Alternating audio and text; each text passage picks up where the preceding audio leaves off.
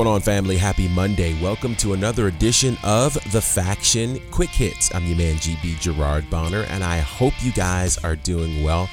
I hope that the weekend was fantastic for you and that you're ready to have another great week of pro wrestling. Lord knows there's a lot happening this week, including the Full Gear pay-per-view from AEW. That's going down Saturday night. We'll talk about that during the week, but there's certainly a lot of other news that we need to dig into, and we definitely will. So first and foremost, thank you so much for your continued support of all things connected to The Faction. On the socials, Instagram, Facebook, and Twitter at The Faction Show. We appreciate it. As well as those of you who are subscribed to our podcast. You guys continue to support what we're doing. And I just want to shout out all of the silent supporters, those of you who may never have commented on a Facebook or Instagram or Twitter post, those of you who don't let us know that you're listening. I'm not upset with you at all. I'm not mad. Sure, it'd be great to hear from you, but I'm just glad that you're there. I'm glad that you're processing the information. I'm glad that you keep coming back. Keep doing so. And my only request of you is that you tell others as well. You don't have to be vocal, though I'd love it if you were. But if you aren't, keep listening, keep supporting. We really, really appreciate it. Now then, there's a lot to get down to on the Get Down. I'm going to start, ironically, with AEW, okay? So, of course, Friday night we had SmackDown and we had AEW Rampage. Now, I'm just going to start from the top and say this. AEW is a far better product live than taped.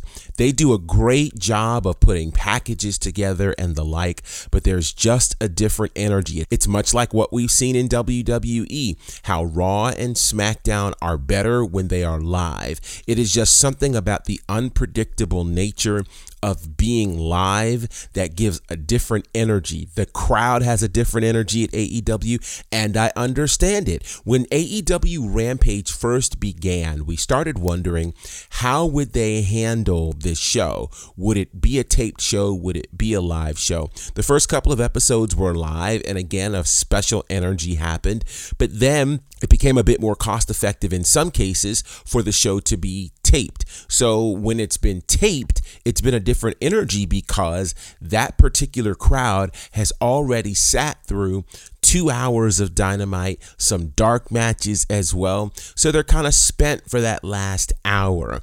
So I will say this, I don't know how much it's costing AEW to go live for Rampage, but I think it is more than worth it. Now let's just talk about the moment that everybody's talking about, because when I watched it, I was like, oh my gosh, this is spicy. The big promo between CM Punk and Eddie Kingston. I'm going to start by saying this. The one thing about pro wrestling that is amazing is that you can always recognize when something authentic is happening. And it became very, very clear there was no promo written for this. There was no direction given other than help us land to the Full Gear match. And boy, these two had a spicy promo, and it certainly seemed like their battle afterwards was very, very authentic. I'm intrigued. I haven't seen this kind of heat. Honestly, I have to go back to post-Attitude Era when you're talking about Matt Hardy and Edge, when Matt Hardy just showed up on Raw unsigned, attacked Edge. They were fighting over Lita. We all knew it was authentic. It just changes the game. And so the history that these two told of each other, CM Punk actually calling Eddie Kingston a bum, Eddie Kingston taking us behind the velvet rope and actually garnered some sympathy for himself. And for the first time in all of AEW, CM Punk is painted in a bad light. This is intriguing, and they sold me on the match. They sold me on the pay-per-view. They sold me on all of this. And the cool thing is, when there is authentic heat, you don't have to create a promo. You just let it rip, and it is amazing. So shout out to AEW. This CM Punk, Eddie Kingston thing is special to me, and I can't wait to see how this all pans out. Something tells me that this Saturday at Full Gear, not only will it steal the show, but it won't be the end of this, and it could even be the first loss for CM Punk if it even ends in a pinfall or submission. So I'm really looking forward to this. It's going to be absolute must-see TV, and it's worth the price of the pay-per-view alone. I'm still buzzing off of the All Out pay-per-view from AEW. One thing is true. When it comes to AEW, they may only give you 4 pay-per-views a year, but good Lord, those pay-per-views are worth it. Every pay-per-view this year has delivered, and because they keep delivering, you forget about some of the moments that didn't go so well. Like earlier in this year, we've almost forgotten that they had the exploding death bomb match where the ring didn't exactly explode, right? It makes you forget about the one gaffe, and I'm not trying to bring up AEW's gaffes, but the point is that they are doing such good work following those things that it makes you forget that those things have happened. So this is going to be a big week for AEW. Live episode of Dynamite, live episode of Rampage, and of course the big pay-per-view on Saturday night. So this ought to be some really, really good stuff from AEW. On the WWE side, and we're going to dig into that a bit more extensively, but I do want to talk briefly about what I think is the bright spot at WWE right now, particularly on SmackDown. You're probably not going to be prepared for this answer. As much as we want to talk the Bloodline and the New Day, which is a cool thing, and I could see where that's going for SummerSlam. To me, the bright spot is Pat McAfee. This guy on commentary just gets it. And again, him with a live mic, it's unpredictable. It's authentic. He could say almost anything. He nearly got censored Friday night. Like, it's just super, super cool. So shout out to Pat McAfee, who I think adds quite a bit to the SmackDown product. He can make something even like Happy Corbin seem interesting. So shout out to him. Now, when we return, and yes, we're going to do it when we return, we're going to give you some insight as we dig a bit more into the startling releases from WWE that we talked about on Friday. And Nia Jax has spoken out. We shared a bit of it on the socials. We want to talk some more about it specifically here on the podcast when we return. I've known Dylan since he was 15. I've known what a crazy fanatic he's been. He never just went and played. So what are you doing? Well, I got to plan the show first. He wants to be the guy shaping it. Dylan used to run shows back in his hometown, and ever since he moved to Atlanta, I know that he's been really wanting to start his own company here. I had that fear of not being what's interesting in Atlanta. I said, I'm going to start my own wrestling promotion. You need to get in a room with this guy. Because at the end of the day, wrestling had grown stale in Georgia. I'm like, dude, this guy's ruffling everybody's feathers. Dylan learned that I'm impatient, and I announced that we were going to start a promotion 90 days later. And I knew that I had no content. But then I started to see all the things that he was doing. It was starting to look really professional. Gary had stirred up so much shit. We were going to be the laughing stock of the entire city if we didn't deliver. Perception's reality. How did we get on Southern Honor? What was the process of them walking over there like, I'm going to do that? I thought, honestly, he was dead. You hear his brain swelling. I literally thought Southern Honor was probably done. You always told me, if you don't like an idea, come up with a better idea. You're telling me you won't listen to the idea?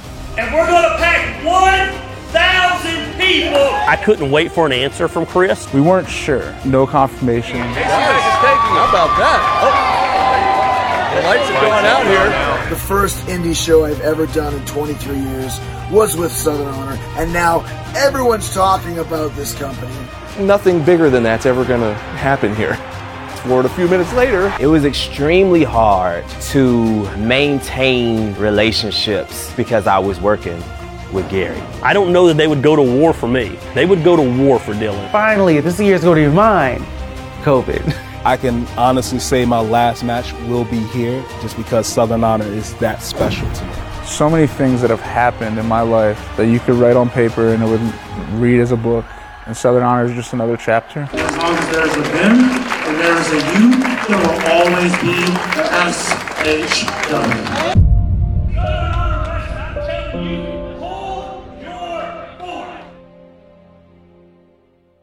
All right, guys. So WWE is a very interesting place. Now, when we last talked on Friday, we talked about the 18 to 20 people that WWE chose to release. On top of that, we talked about how they immediately shared on the same day their financial report, which could arguably be among the most insensitive things that they've done.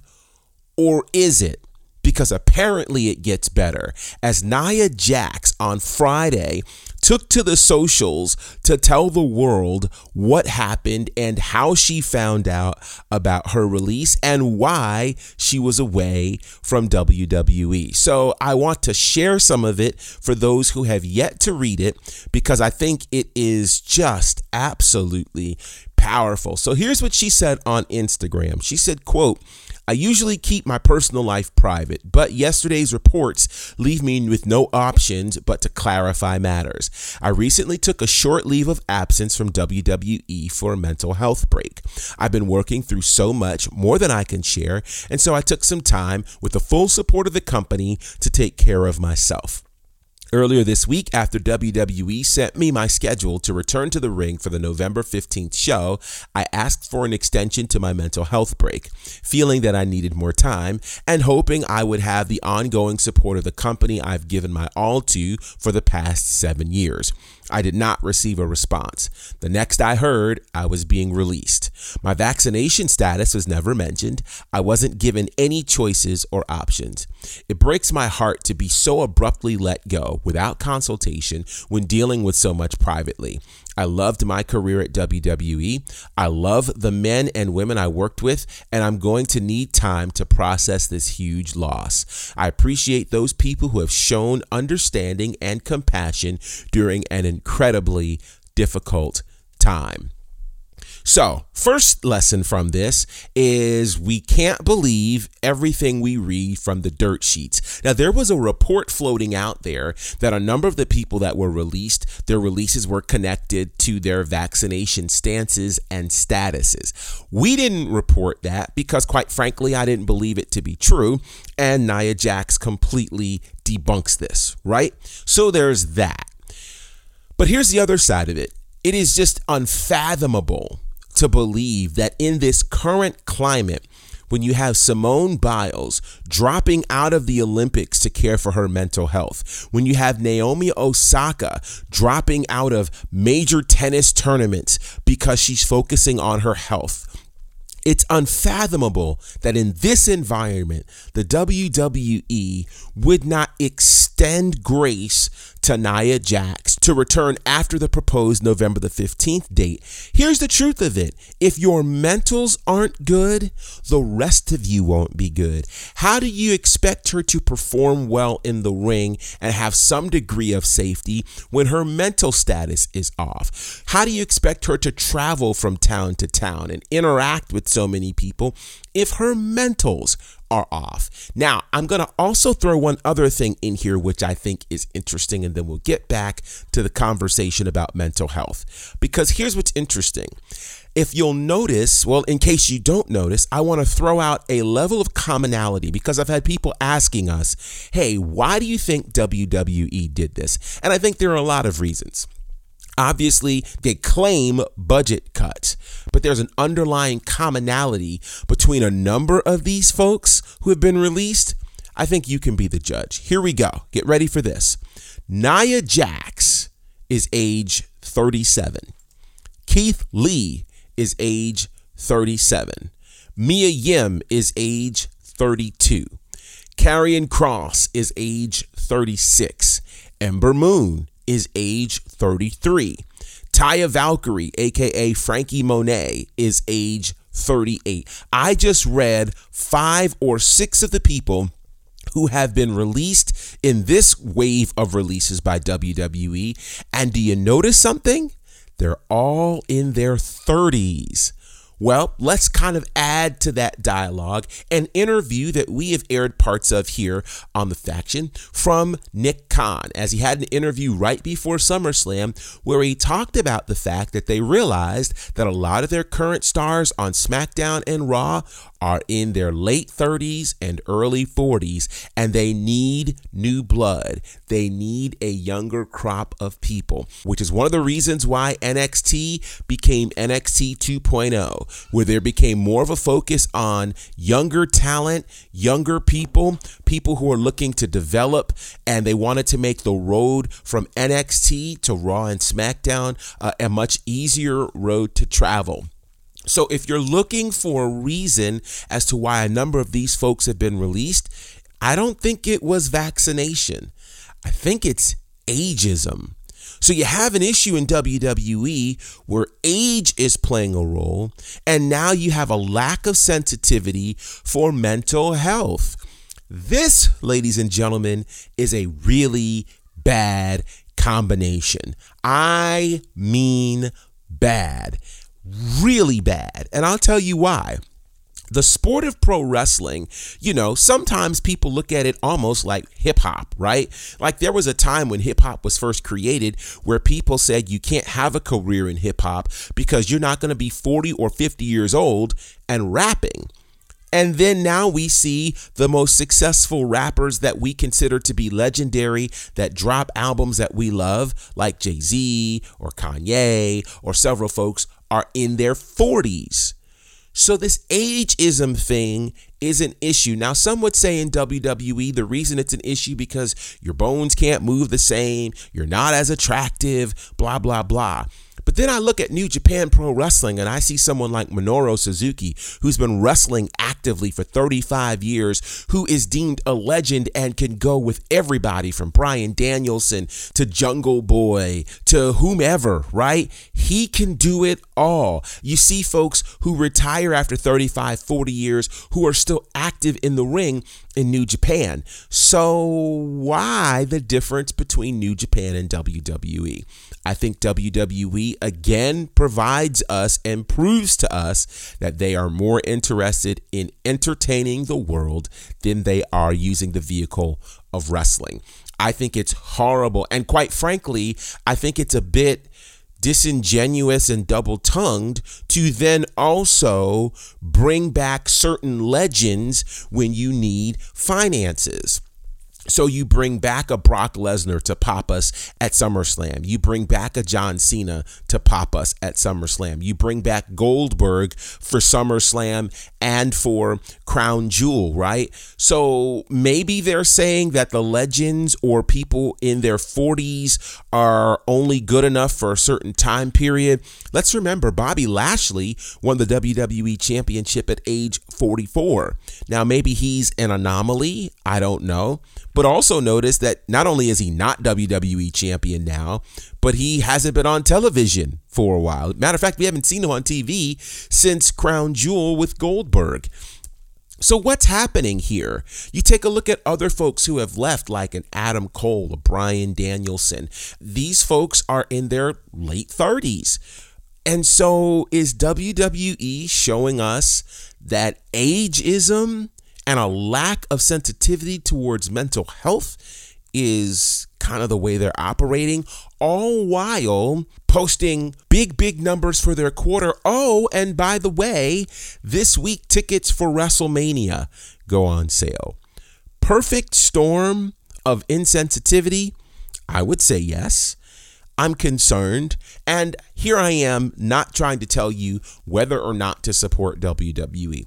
That's your decision. And quite frankly, I think what WWE has managed to do is they have created a product that, whether we like it or we don't like it, we end up finding ourselves having to connect to it because we don't want to miss what potentially could be next. So it's almost, I don't want to use the word addiction, but it's almost like that, right? There are a number of folks who are hardcore wrestling fans that only tune in because they don't want to miss something and they want to stay connected. There are others who don't even watch the product. So here's my question for the day. In light of all the information you've seen and heard and some of the things I've shared with you over the last couple of episodes, you still a WWE gal or guy? Do you still watch the product? Will you still watch the product? Let us know on the socials at The Faction Show. In case you missed it, SHW 33 went down this weekend. It was a huge huge show. Can't wait for it to hit IWTV, as I know it's going to be absolutely amazing. And when it does, we'll be certain to let you know. Of course, tonight you've got Monday Night Raw happening, 3 hours, no telling what will happen on the show, but that's going down tonight. And again, a full week of programming, which includes NXT 2.0, NWA Power, Impact Wrestling, AEW Dynamite, Rampage, and Full Gear, along with WWE's SmackDown, NXT UK, and more. So there's wrestling abounding every single day. Hopefully you'll enjoy it, but I am intrigued to hear and see whether or not you're still going to follow the WWE product. All right, with that said, we're out of here. Have an amazing Monday, and until next time, representing for my good brothers Courtney Beard, Brandon Clack, and the Fourth Horseman, John Murray, my name is Gerard Bonner, and this is The Faction. Salute my people, here we go.